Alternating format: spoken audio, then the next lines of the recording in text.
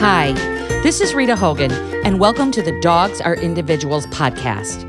I'm a clinical canine herbalist, and I've been practicing for over 20 years. This podcast is all about your dog through an herbal lens. So let's get to it and dive right in. Hey, this is Rita. Thank you for joining me on my podcast adventure. We are going to be talking about dogs and the esophagus today. We had a special request to cover some of the issues of esophageal kind of conditions, and so we're going to get into that shortly.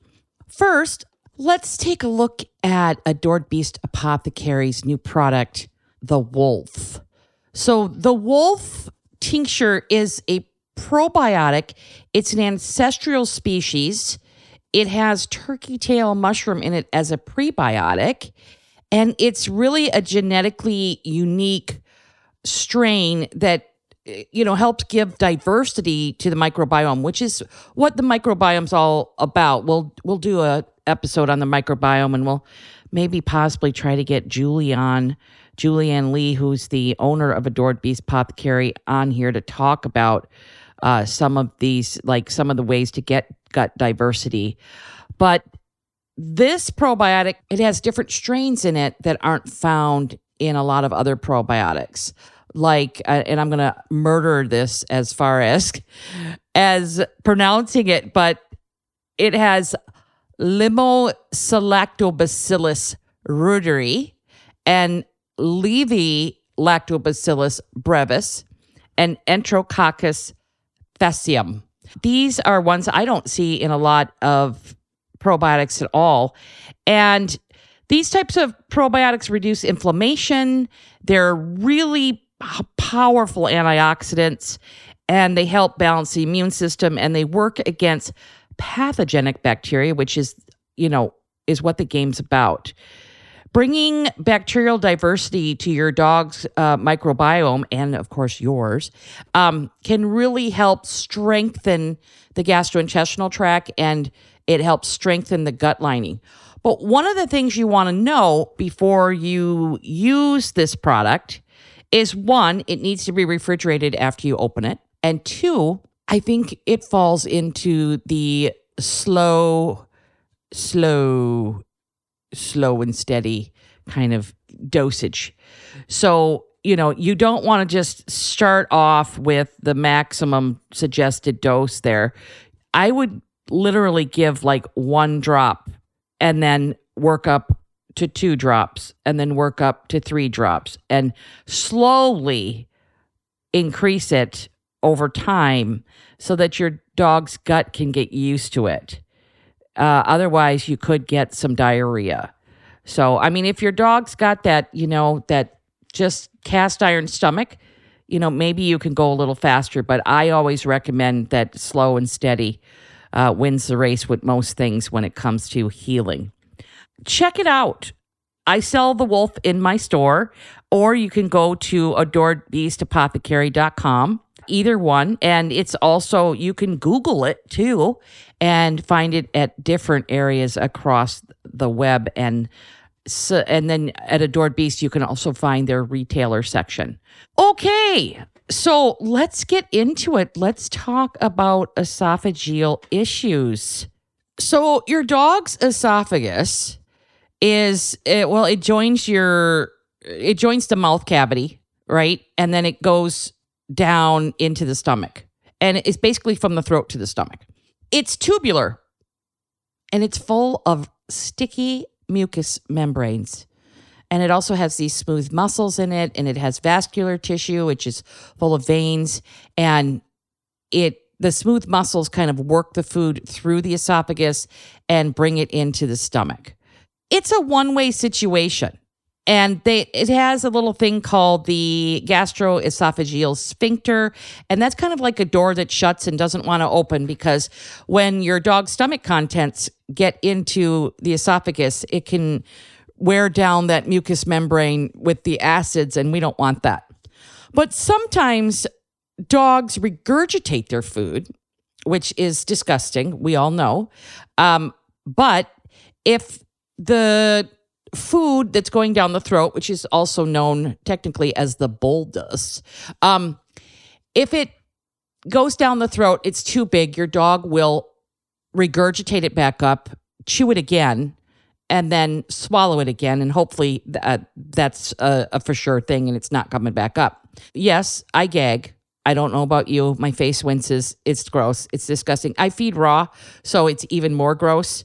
I remember in my kibble days when dogs regurgitate kibble, it was disgusting. It was full of mucus, but it's even worse when it's raw food. So it doesn't happen a lot with raw food, in my opinion, but it does happen. And it's normal. It's normal for dogs to regurgitate their food and eat it again. I know your face might be wincing along with mine-ish. So the things that we want to talk about is that, like, how does esophagus or esophageal issues, how does it play out in the dog as ecosystem, right? What are some issues? What do we want to talk about? And the esophagus has lymphatic drainage. And I'm not sure if we've talked about the lymph system on this podcast, but if you don't know what the lymph system is, it's one of the most important systems in your dog's body. Take a peek, Google it, look it up. Super important to stimulate the lymphatic system, but that's another conversation.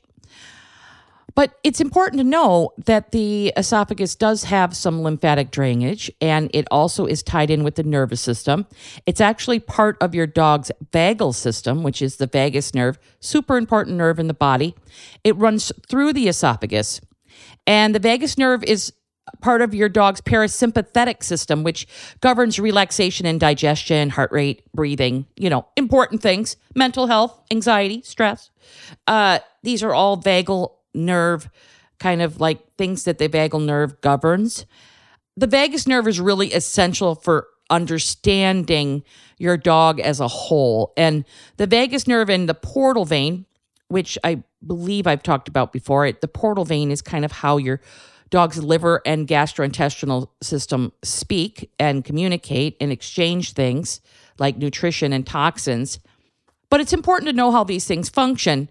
As a holistic herbalist, I would say esophageal conditions are not that prevalent for me. I've dealt with quite a few of them because I've been doing this a long time. However, it's not like the bulk of my issues, like arthritis. Arthritis is a big deal. So not very common for me, but I know it's very common for veterinarians. I know that if you're dealing with an esophageal problem, it's very relevant and common to you. Esophageal problems are often misdiagnosed. I think one of the symptoms or one of the characteristics for all esophageal conditions is regurgitation, and that can be mistaken as vomiting. So it's really important to understand the difference between vomiting and regurgitation. And regurgitation happens before the food gets to the stomach, and vomiting happens after the dog gets to the stomach. And the contents are going to look different because when food gets into the stomach, you're dealing with acid in an acidic environment. So the food's going to be broken down a lot more than just food that's been regurgitated. Other esophageal issues that are more common is, if your dog swallows a foreign object, or if they have trauma to the esophagus, like collars can cause trauma to the esophagus. And also things can be congenital, which means that they, are inheriting those issues. So, I think that when you look at treatment, I don't treat disease, I just balance it out. But when you look at treatment, diet is involved for sure. And then there's some surgery and some medications out there. I am not equipped to speak about those things. However, I can talk to you about herbal solutions for some of these things some herbal support. Regurgitation. Let's just cover that first. So dogs can regurgitate their food, like I said, pretty much any time. And it's normal, but if it happens a lot, you want to be considerate of that. You want to understand, okay, why is my dog regurgitating all the time. And that's when you kind of see that there's an issue there. All right. So regurgitation doesn't really involve like heaving like vomiting does. Yeah, it's gross, but usually it's normal. Again, usually it's normal. It's when it's chronic. And that's where your dog can't keep hardly any food down for more than a few seconds. That's not normal. And you want to see your veterinarian for a diagnosis for sure. It's not something you want to try to deal with at home. Chronic regurgitation can be really acidic if the stomach gets involved. And it also can be caused by acid reflux, which we will talk about in a couple sessions from now. Burping. I've had people mistake burping for esophageal issues. And reasons for burping can really range from like emotional upset to lack of hydrochloric acid, and excess fermentation in the gut as well. And also inflammation. So you want to kind of rule out the acid reflux, and that's just a kind of like a misplacement of enzymes. So after you rule that out, you can look at things like esophagitis, and that happens when your dog's esophagus gets irritated or inflamed. And it can mimic acid reflux because it kind of involves that backup of acid-filled like gastric juice because of the inflammation. And stomach acid can really degrade that mucus in the esophagus, and it makes it difficult to swallow. So too much acid can also cause like temporary bleeding. So your dog could cough up a little blood, and we're all going to freak out about that. And pain because of ulceration. Esophagitis, I'm sure I'm not pronouncing that correctly, and I do apologize. But it can happen when dogs vomit excessively or regurgitate excessively. And it also can happen when your dogs consume something that's quite irritating, like trying to swallow a whole turkey carcass or something like that if your dog's big. And sometimes it can also be cancer-driven. So that's why it's really important to go see a vet. I think symptoms include coughing, like a persistent cough or difficulty swallowing or excessive salivation. And it could also affect weight, and it could reduce your dog's appetite for sure. So I do recommend getting a veterinary diagnosis if this is what you're suspecting your dog is dealing with. A vet can really help confirm any type of like suspicions you're having or put your mind at ease or figure out what's going on. And if it is inflammation, it can be treated at home with you can use herbs like slippery elm bark. You can mix in some golden seal or marshmallow root. I definitely would use slippery elm and marshmallow root as an infusion to get kind of like a thick goo. You add really hot water and make kind of like a gruel with it, and then add some golden seal. You can use a tincture, like add like a dropper of golden seal to mix in, and I like licorice root or Oregon grapefruit, and you just kind of mix those together, and you can put that in the throat, and you just kind of syringe it into the throat to help bring down inflammation. And I'd probably do that 2 to 3 times a day. And of course, you're only going to give size appropriate amounts of that mixture. And you can put it in the fridge and it'll last about 3 days. Another thing that we deal with esophageal issues is esophageal stricture. And that is just a narrowing of the esophagus in general. It's usually caused by something underlying like trauma or, again, inflammation, and it can also be caused by cancer.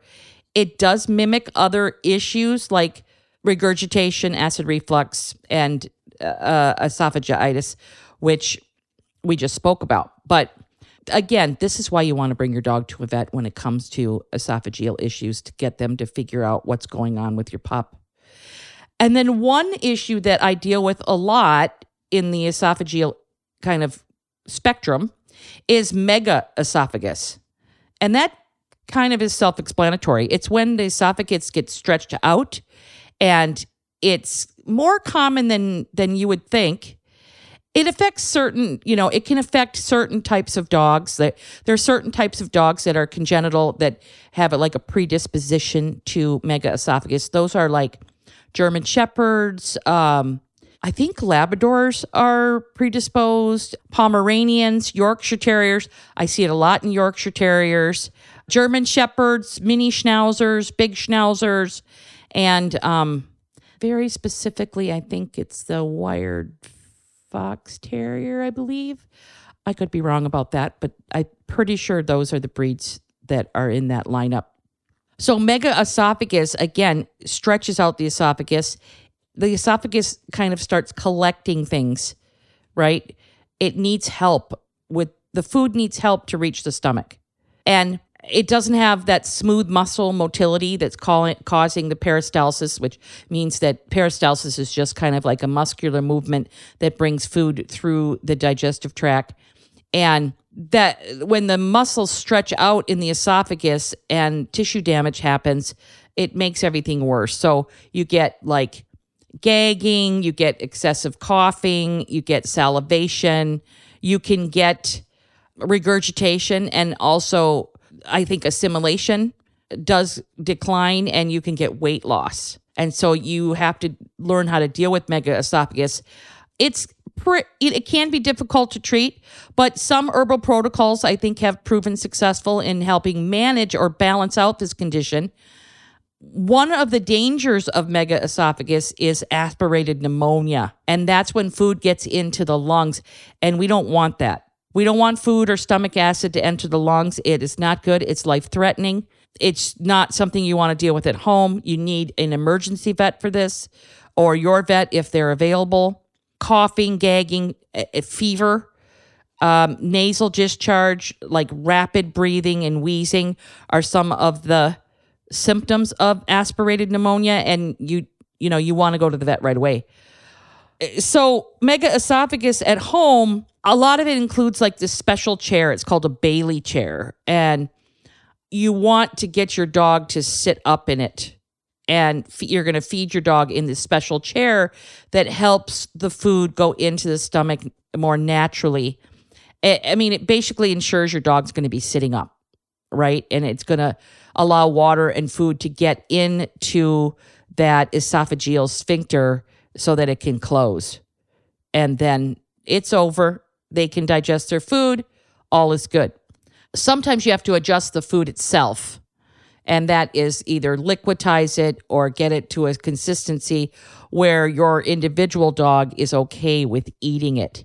For those of you that have taken my energetics course, megaesophagus really falls under the tissue state of relaxation. The foundational cause can be unknown, but it can be related to genetics or muscle conditions or nervous system afflictions.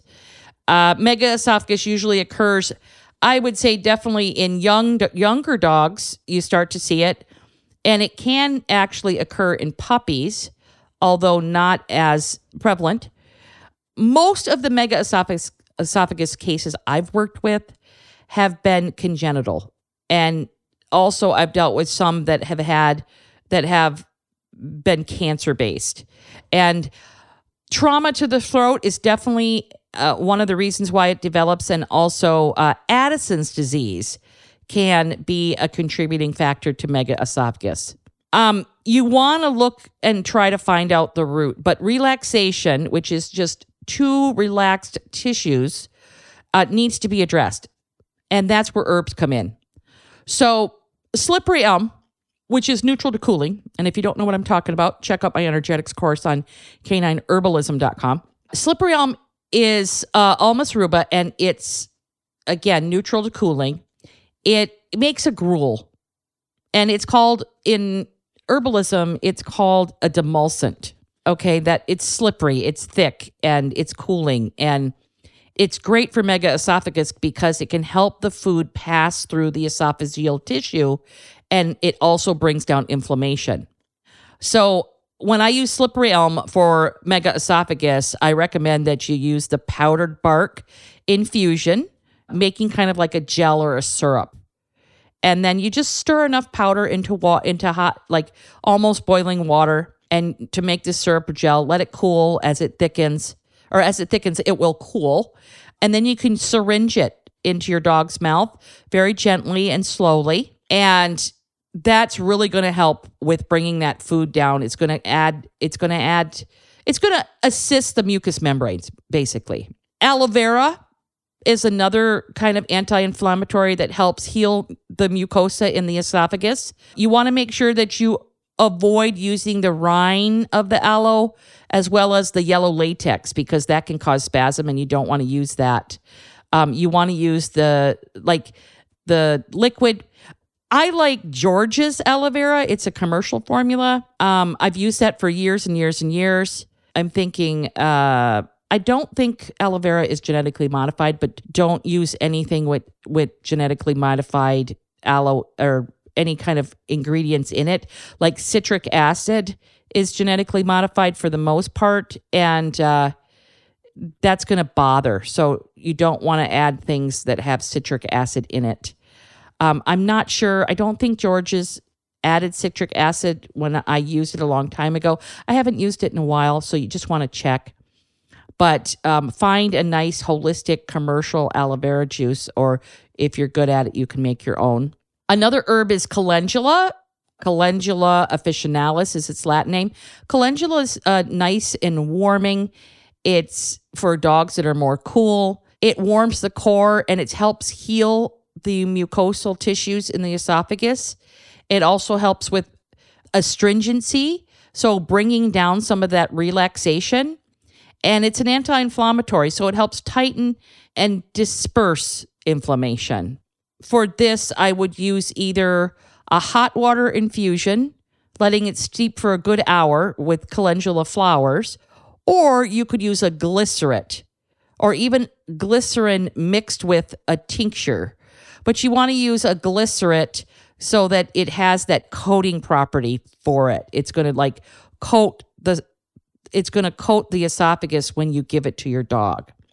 And I would give about 1 teaspoon for every 20 pounds of puppy. Another one is chamomile, and it's nice and cooling.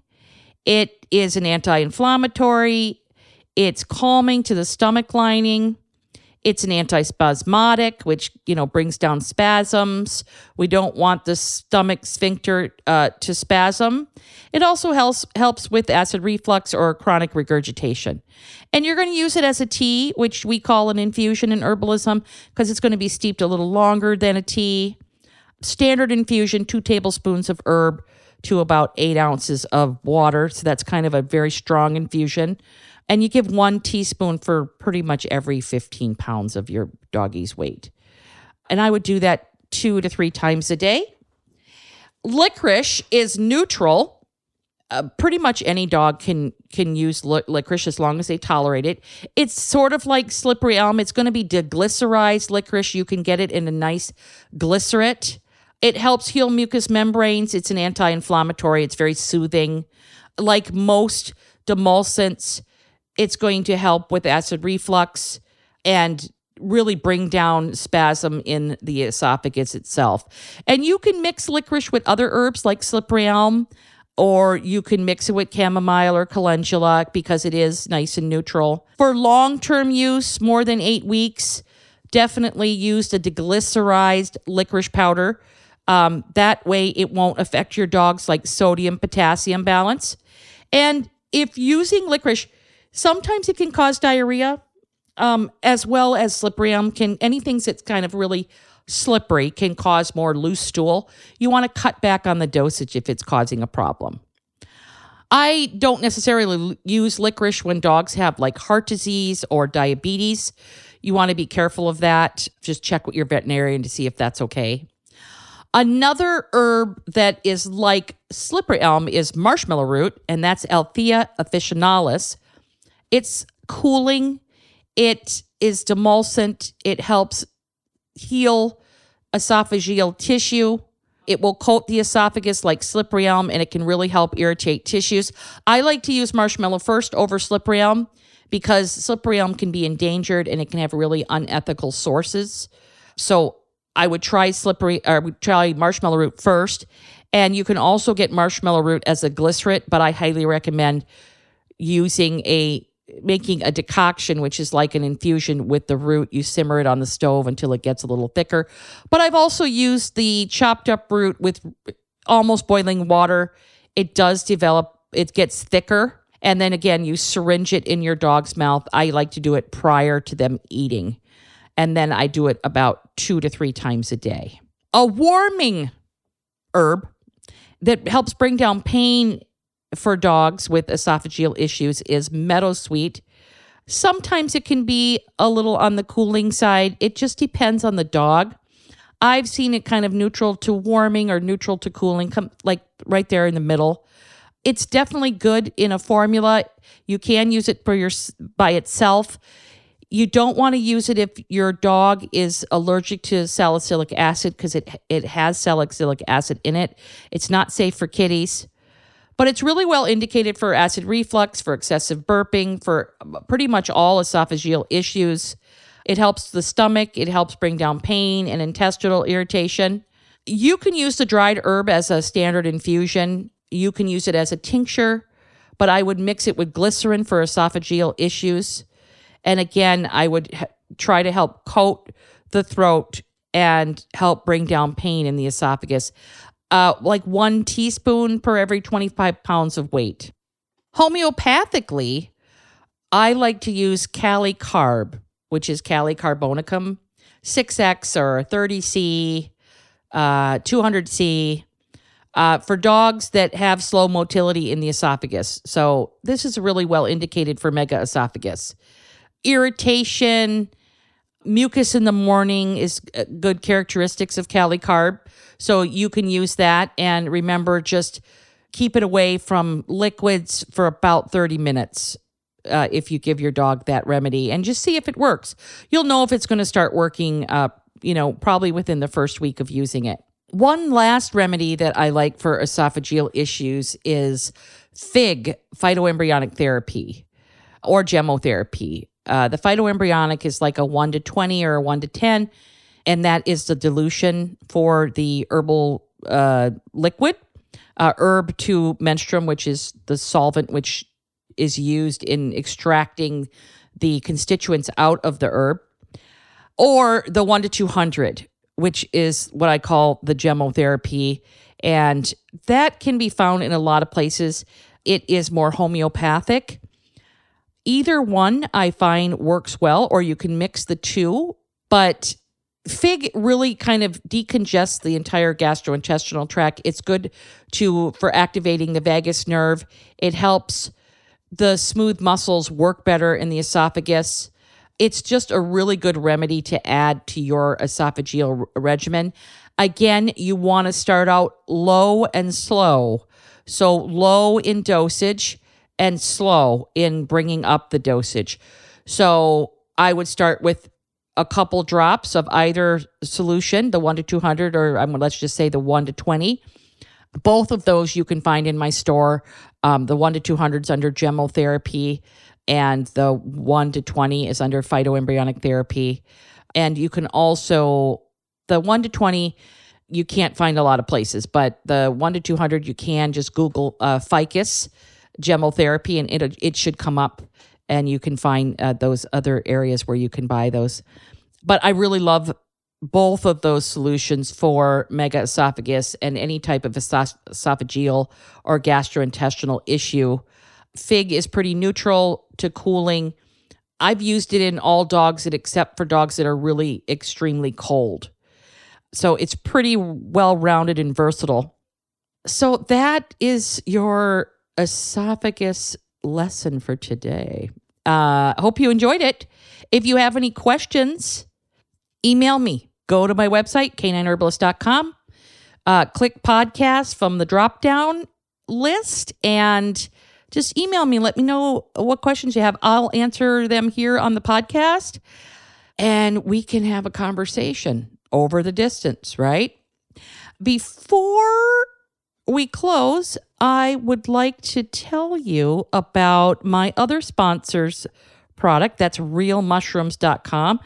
If you are new to the podcast and don't know what realmushrooms.com is, it is a source for fruiting body mushrooms that are hot water extracted for the most part and awesome. One of the products that I carry in my store by Real Mushrooms is their Mushroom Relax Pet Chews. And I try to feature different products each podcast so that it kind of gets you familiar with what your options are. You can purchase them in my store. You can Google it, Real Mushrooms Relax Chews, and find a store that kind of suits you. Or you can go to realmushrooms.com and purchase from their website. So the relaxation chews, I found them highly effective. I tested them before I started carrying them in my store. They are good for stress, travel, kind of interruptions to the normal routine. They just kind of take the edge off. They have lion's mane mushroom extract in there, valerian root powder, L-theanine, L-tryptophan, catnip, lemon balm, passion flower. I would say it's a pretty energetically balanced, kind of neutral to warming formula. It has some, it's a chew. So it's going to have a little rice flour in there. It has some natural bacon and chicken flavor. They're vegetarian based. Some lecithin from sunflower, flaxseed, a little glycerin because it's soft. It's a soft treat, and some chicken liver. I mean, I think all chews have fillers. I don't think you can really make a chew without having a base to put the ingredients in. I do want to say that valerian root can have a paradoxical effect, and you want to want to observe that if your dog gets more excited on this chew, then it's most likely the valerian root that's happening. Some valerian root can cause certain individuals to be hyper versus relaxed. And if that's the case, then this chew is not for you.